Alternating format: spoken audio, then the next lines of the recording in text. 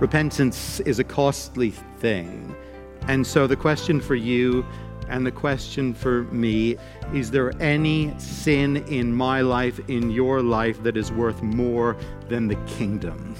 Is there any cherished sin we would rather keep and lose all else for its sake? Welcome to Encounter the Truth with Jonathan Griffiths. And today, as we look at repentance, Jonathan, I want to begin with the definition, if we could, just to make sure that we're all on the same page, that we understand what we're talking about. We've defined our terms. You say repentance is a costly thing. So there may be some who say, well, then why would I want that? What is repentance, and why is it a good thing? At its root, repentance means to change your mind. To repent is to change your mind in a thorough way, in a complete way, and it's to change your mind about God and about yourself. So our natural attitude is to say that I am right, and what God says about me and my life and my behavior and my response to Him is wrong. And repentance, as a response to Jesus in His word, says, no, I was wrong, and God is right. And so I need a wholesale change of heart and mind to turn toward God in an attitude of humility and to submit to Him as the ruler of my life. I think one of the things that we sometimes may struggle with is we've not had that clear definition of repentance, and we've maybe thought of repentance as just simply beating ourselves up or feeling badly for sin in our life. But I hear you saying it is so much more than that.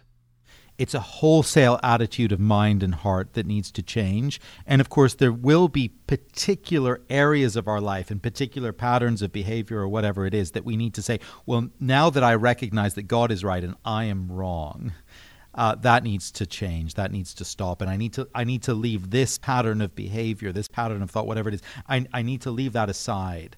And I recognize before the Lord actually that I was wrong about that and I was wrong in doing it. And so I come to Him in humility, seeking His forgiveness for that. That's part of repentance. Well, we're going to take a look at this today from Matthew chapter 13 as we continue True Kingdom Response. Here is Jonathan. True kingdom response means seeing the value of the kingdom. That's the first lesson here. And next, true kingdom response means selling all you have for the kingdom. Now, I need to say right away that I don't mean that literally. And I don't think Jesus means that literally necessarily. This isn't a financial transaction, that's what I mean. This isn't about literally going to the auction house with all our worldly goods to raise funds in a hurry. We're not buying our way into the kingdom. We couldn't buy it if we wanted to, but the image from the stories, the concept from the images of selling everything to gain entry to the kingdom, it drives home to the heart what Jesus is saying to us, the lesson He wants us to understand. When that farmhand found the treasure, he ran home and he offloaded everything he could in order to buy it.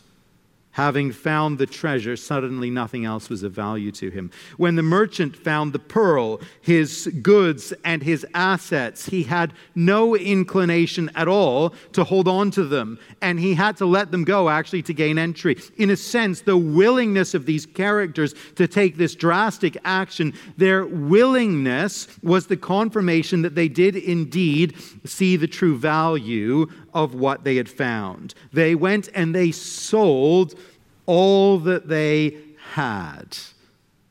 When we hear the message of the kingdom, receive the invitation of the kingdom, what does it look like for me and for you to sell all that we have in order to gain it? Well, we said already that this picture from the world of economics and trade is not pointing first and foremost to an economic reality. We don't in any way buy our way into the kingdom. Salvation is a free gift purchased for us by Jesus through His death on the cross. But what do we do to receive it? At the outset of His ministry, Jesus' opening call to the crowds, you may remember this, His opening call to the crowds was to repent, for the kingdom of heaven is at hand. Matthew chapter 4 and verse 17. The kingdom is at hand. The king has come. And what ought you to do? One word, repent, says Jesus. Now, to repent means literally to change your mind. To change your mind about yourself. To recognize that you have been wrong when you thought you were right.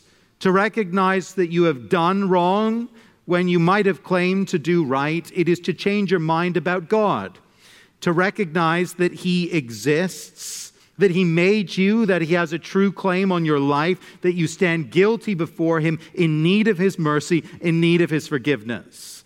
True repentance is a wholesale change of attitude and outlook toward God. It is deeply humbling because it says, I had things terribly wrong. I've made an awful mess of things, and I desperately need the Lord to save me because I cannot save myself. It involves taking everything I thought was to my credit and putting it in the loss column of my life. It involves humbling myself and recognizing that I have nothing to offer Him, that I come to Him entirely empty-handed. And true repentance, it's hard to do. It's not an easy thing. It's not a superficial thing. It's very hard to let go of my own sense of moral superiority. That thing is very deeply ingrained. It's hard to acknowledge that I've been wrong and that I've done wrong. It's hard to humble myself enough to say that I need mercy and I need forgiveness, salvation, and help spiritually, emotionally, intellectually. You know what repentance is like? It's a bit like selling everything you own and putting it all in the Lord's hands. That's a big thing. It's a hard thing. That's a drastic thing to do. But Jesus says it is done out of joy at seeing what is on offer in the kingdom, true joy, deep joy. Repentance involves this big picture shift in our attitude and our outlook toward the Lord God, but it also involves a very specific turning from cherished sins. It involves confessing before the Lord that certain actions and patterns of behavior are wrong, that we want to turn from them and renounce them with His help. And in some ways, the specifics of repentance can be the very hardest things, giving up the things we knew are wrong but crave and pursue nonetheless, our selfishness, our self-indulgence, our pride, our lust, our me-centered ambition. But a true response to the kingdom looks like getting rid of all that from our lives, selling it all off, as it were, so that we may gain Christ. And it's hard. And it's costly. It can be very, very painful. But it's what Jesus calls us to do. Repentance is a costly thing. And tragically, some will be simply unwilling to bear that cost. I remember a pastor friend sharing the story, I probably mentioned it before, sharing the story of confronting a man from the church in his adultery. And this man saying to him, I would rather go to hell than give up this relationship. He wasn't willing to bear the cost of repentance. He felt himself willing to pay the price of his sin, incredible though that seems to our ears. And so the question for you and the question for me is simply this: is there any sin in my life, in your life, that is worth more than the kingdom? Is there any cherished sin we would rather keep and lose all else for its sake? See, repentance is costly. It's not just the repentance that is costly, it is the discipleship, it is the following of Jesus that costs dearly as well. Listen to what Jesus says later in Matthew about what it means to follow Him. Matthew 16 and verse 24. Then Jesus told His disciples, if anyone would come after me, let him deny himself and take up his cross and follow me. For whoever would save his life will lose it, but whoever loses his life for my sake will find it. For what will it profit a man if he gains the whole world and forfeits his soul?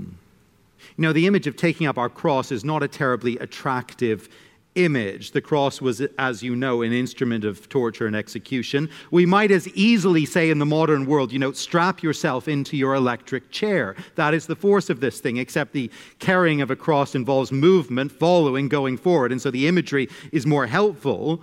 Jesus carried his own cross to the place of his execution. He had no luggage with him, no dinner reservation, no plans for a hotel that evening. He was going to his grave empty-handed, and he says, if you would follow me, you must join me on that journey. Nothing you're holding on to, no possessions, plans, commitments that would come before me in any way, ready even to die. Salvation is a free gift. Entry to the kingdom, it is without price, but here is the point, it will cost you everything. Then in his joy, he goes and sells all that he has and buys that field. On finding the pearl of great value, he went and sold all that he had and bought it. Friends, I fear that we imagine that we can hold on to our plans and possessions and ambitions and priorities completely intact and put our name down for the kingdom like we sign up for an all-inclusive vacation on Expedia or Booking.com, fully cancelable, all on our own terms, minimal cost or commitment to ourselves, one click of a button. This consumerist version of Christianity light, it is hugely attractive to us. It is widely received. We're so used to having our needs and preferences met on our own terms. But Jesus wants us to see that kind of response to him and to his kingdom message, it is not a true response. Everything we have, everything we are, it is put up for sale, as it were. It is made totally available to Jesus Christ, and joyfully so, because we found treasure. All we hold dear in our lives needs to be available on the auction block for rapid sale. Our profession, our plans, our pleasures, our pursuits, everything.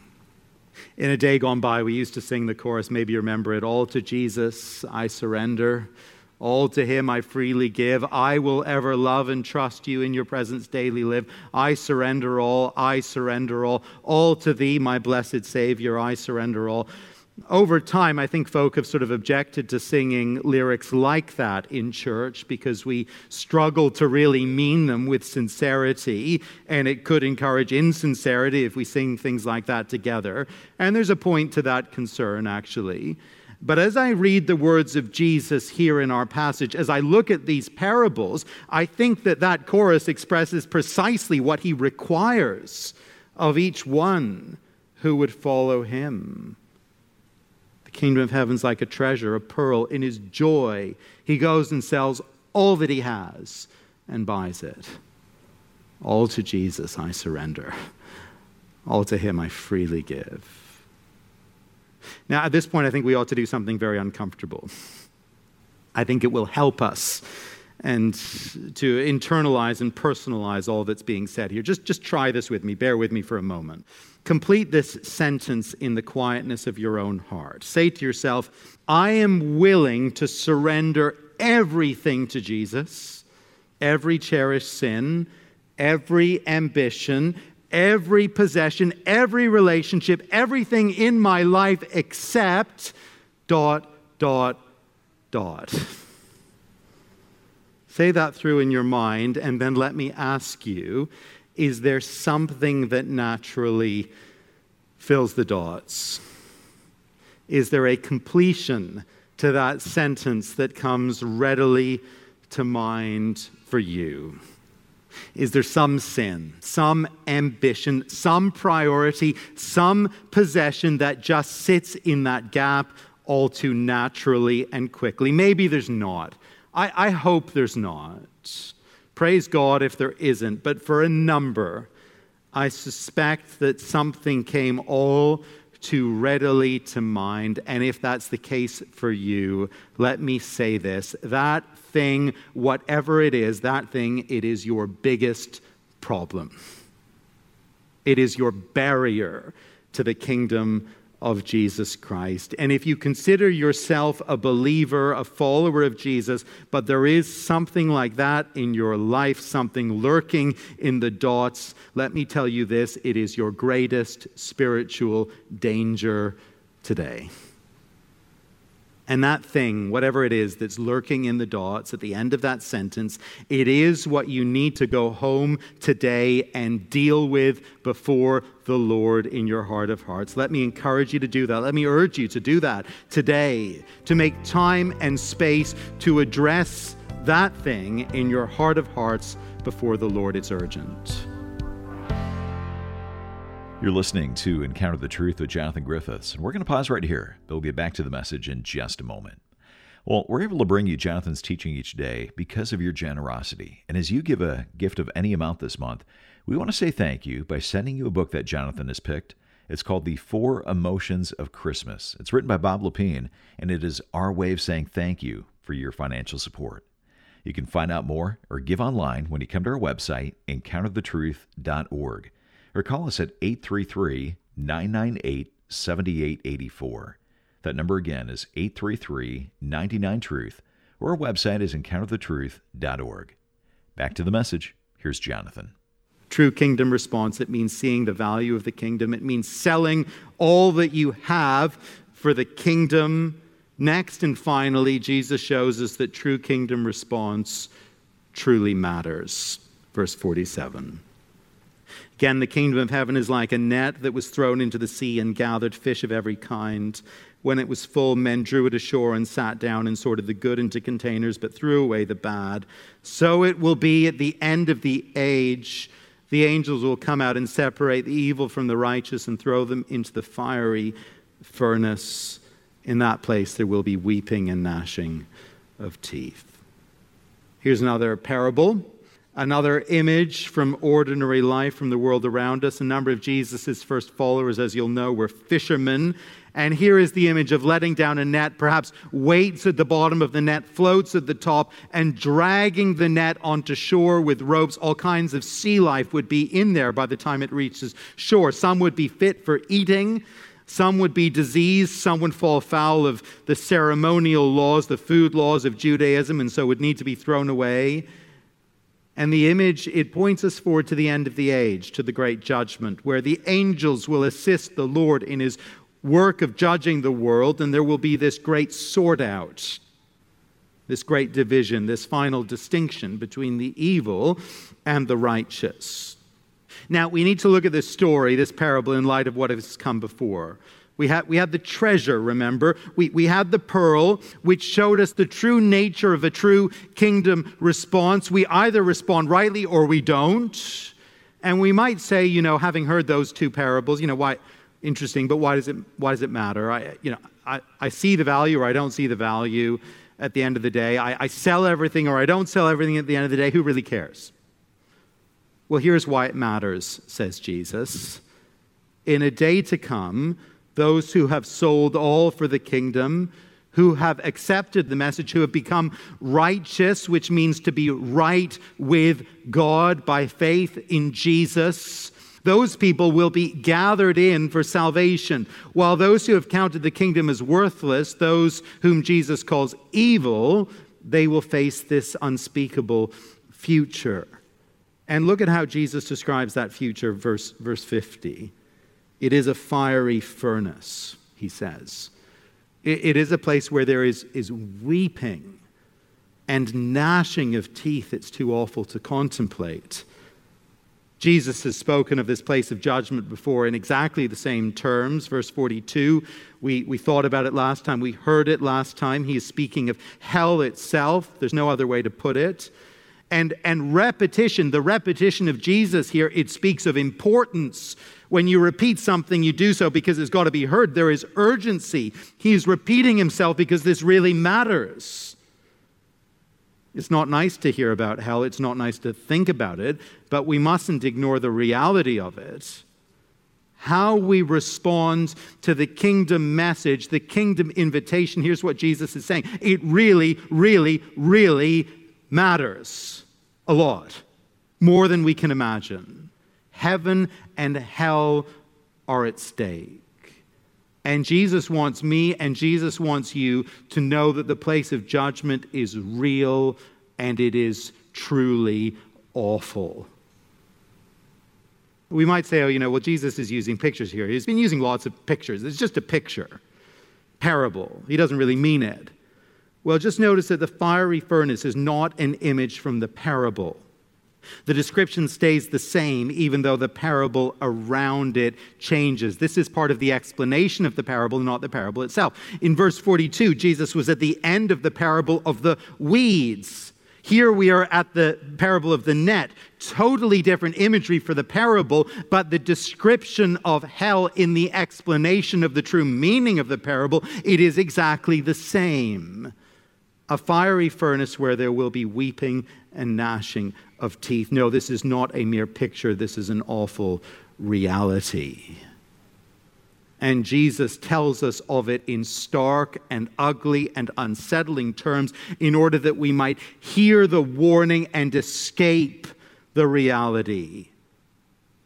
You see, he invites you and he invites me to join him in the kingdom. That's the invitation. To gain the kingdom, to enter it on the basis of his death in our place, his blood shed for us. His blood shed that we might be cleansed, restored, forgiven, welcome in. And so, friends, it is now over to you. How will you respond to the kingdom message, to the kingdom invitation? That's it. That's the issue. Will you see the value of the kingdom? Will you sell everything in your life to gain the kingdom? That's the question, that's the issue, and it's a personal one. And in doing so, will you escape the fiery furnace that we all so amply deserve? I hope you will. I pray that you will. As we listen to these words of Jesus, it seems so obvious to choose the kingdom. It's the obvious thing to do. But will you do it? Won't you do it? What could possibly stop you from doing it? You're listening to Encounter the Truth with Jonathan Griffiths. And Jonathan, we may have some listening today who have come to that point of saying, yeah, I'm ready. I don't want anything to stop me from coming to Jesus right now. What is kind of holding me up just a little bit is I'm really kind of unsure what that might look like. I'm ready to give my life to Christ, but what's my first or next step? Well, the Lord Jesus has just made it so clear in the teaching we've just heard that we need to be ready to give up all for the kingdom, to see the kingdom as the greatest treasure that there is in life, and to prize nothing above him.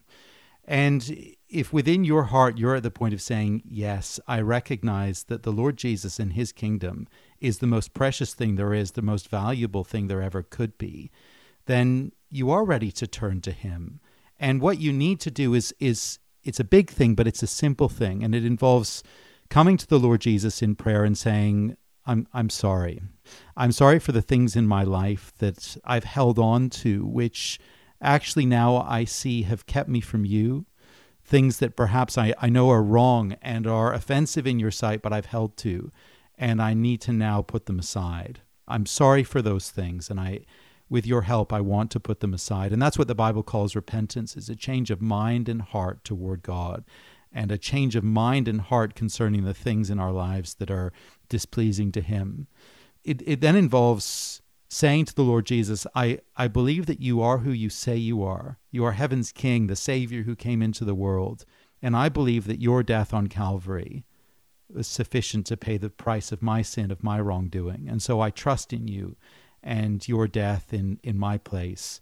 And now I give myself to you in faith, asking that you would make me your own and accepting me into your kingdom. And the promise of the gospel is that the Lord Jesus will do that if we come to him in that spirit of repentance and of faith. And if you make that step today in your own words, in the quietness of your own heart, the promise of Jesus is that he will indeed receive you.